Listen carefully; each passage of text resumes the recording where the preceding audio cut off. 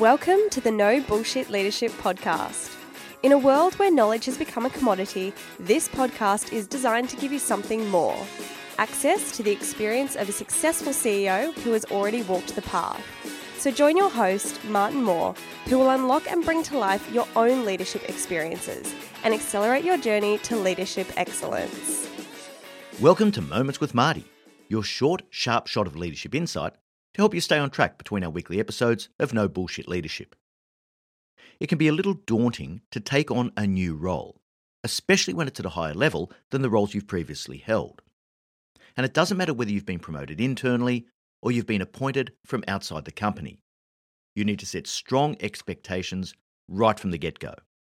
It's really important to stamp your mark on the role early. People need to know what to expect from you. Whenever I found myself in that situation, which happened several times during my career, I'd call the team together to talk about what's important to me and to outline my expectations. This was my first opportunity to set the tone, the pace, and the standard for my new team. For me, the broad messaging usually went something like this. I'm driven first and foremost by results, and the culture I'm going to create is a no blame, no excuses culture.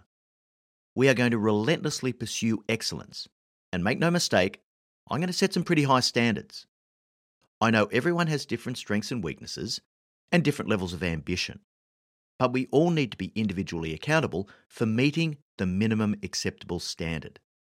That's what's going to make this a winning team. But even more than that, it's the thing that's going to help you to be your best.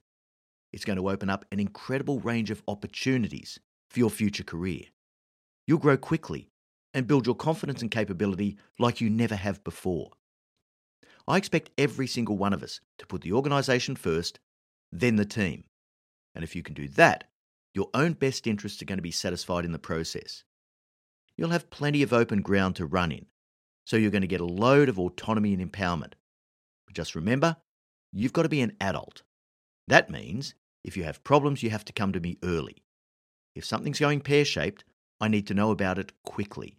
So the rule of thumb for me is bad news by rocket, good news by rickshaw. Now that's the typical opening speech I give to a senior leadership team that I was taking over. Of course, these messages are a little more direct than I give to a more junior audience, because I knew I was dealing with people who had already demonstrated some level of independence, autonomy, and competence. But you can still use a variant of that type of messaging at lower levels, regardless of team size, location, or industry. Like anything in the world of leadership, you just need to tailor it to fit the context. As much as these early communication opportunities are important, it's even more critical to follow up with one-on-ones in the early days and weeks of a new role. These are going to give you the opportunity to learn as much as you possibly can about each individual, and they'll also give you the opportunity to reiterate your expectations and focus. The one-on-ones provide the forum for working out whether you have the capability you need in each role, and it's also a lot easier to give more tailored messages in a one-on-one setting. I used to save my best work for these one-on-ones, which were eyeball to eyeball.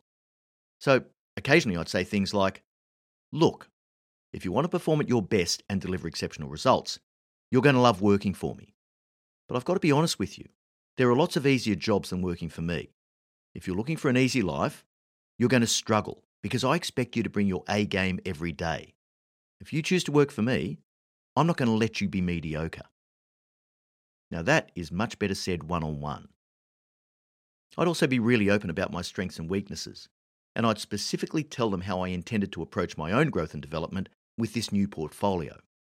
By the end of my corporate career, I was pretty much across every business and functional discipline, at least in a high-level way, but I still had shitloads to learn. And being open about this was an opportunity to demonstrate both my competence and my fallibility in a genuine way. For more depth on this insight, have a listen to episode 114 of the No Bullshit Leadership Podcast, Making a Role Your Own.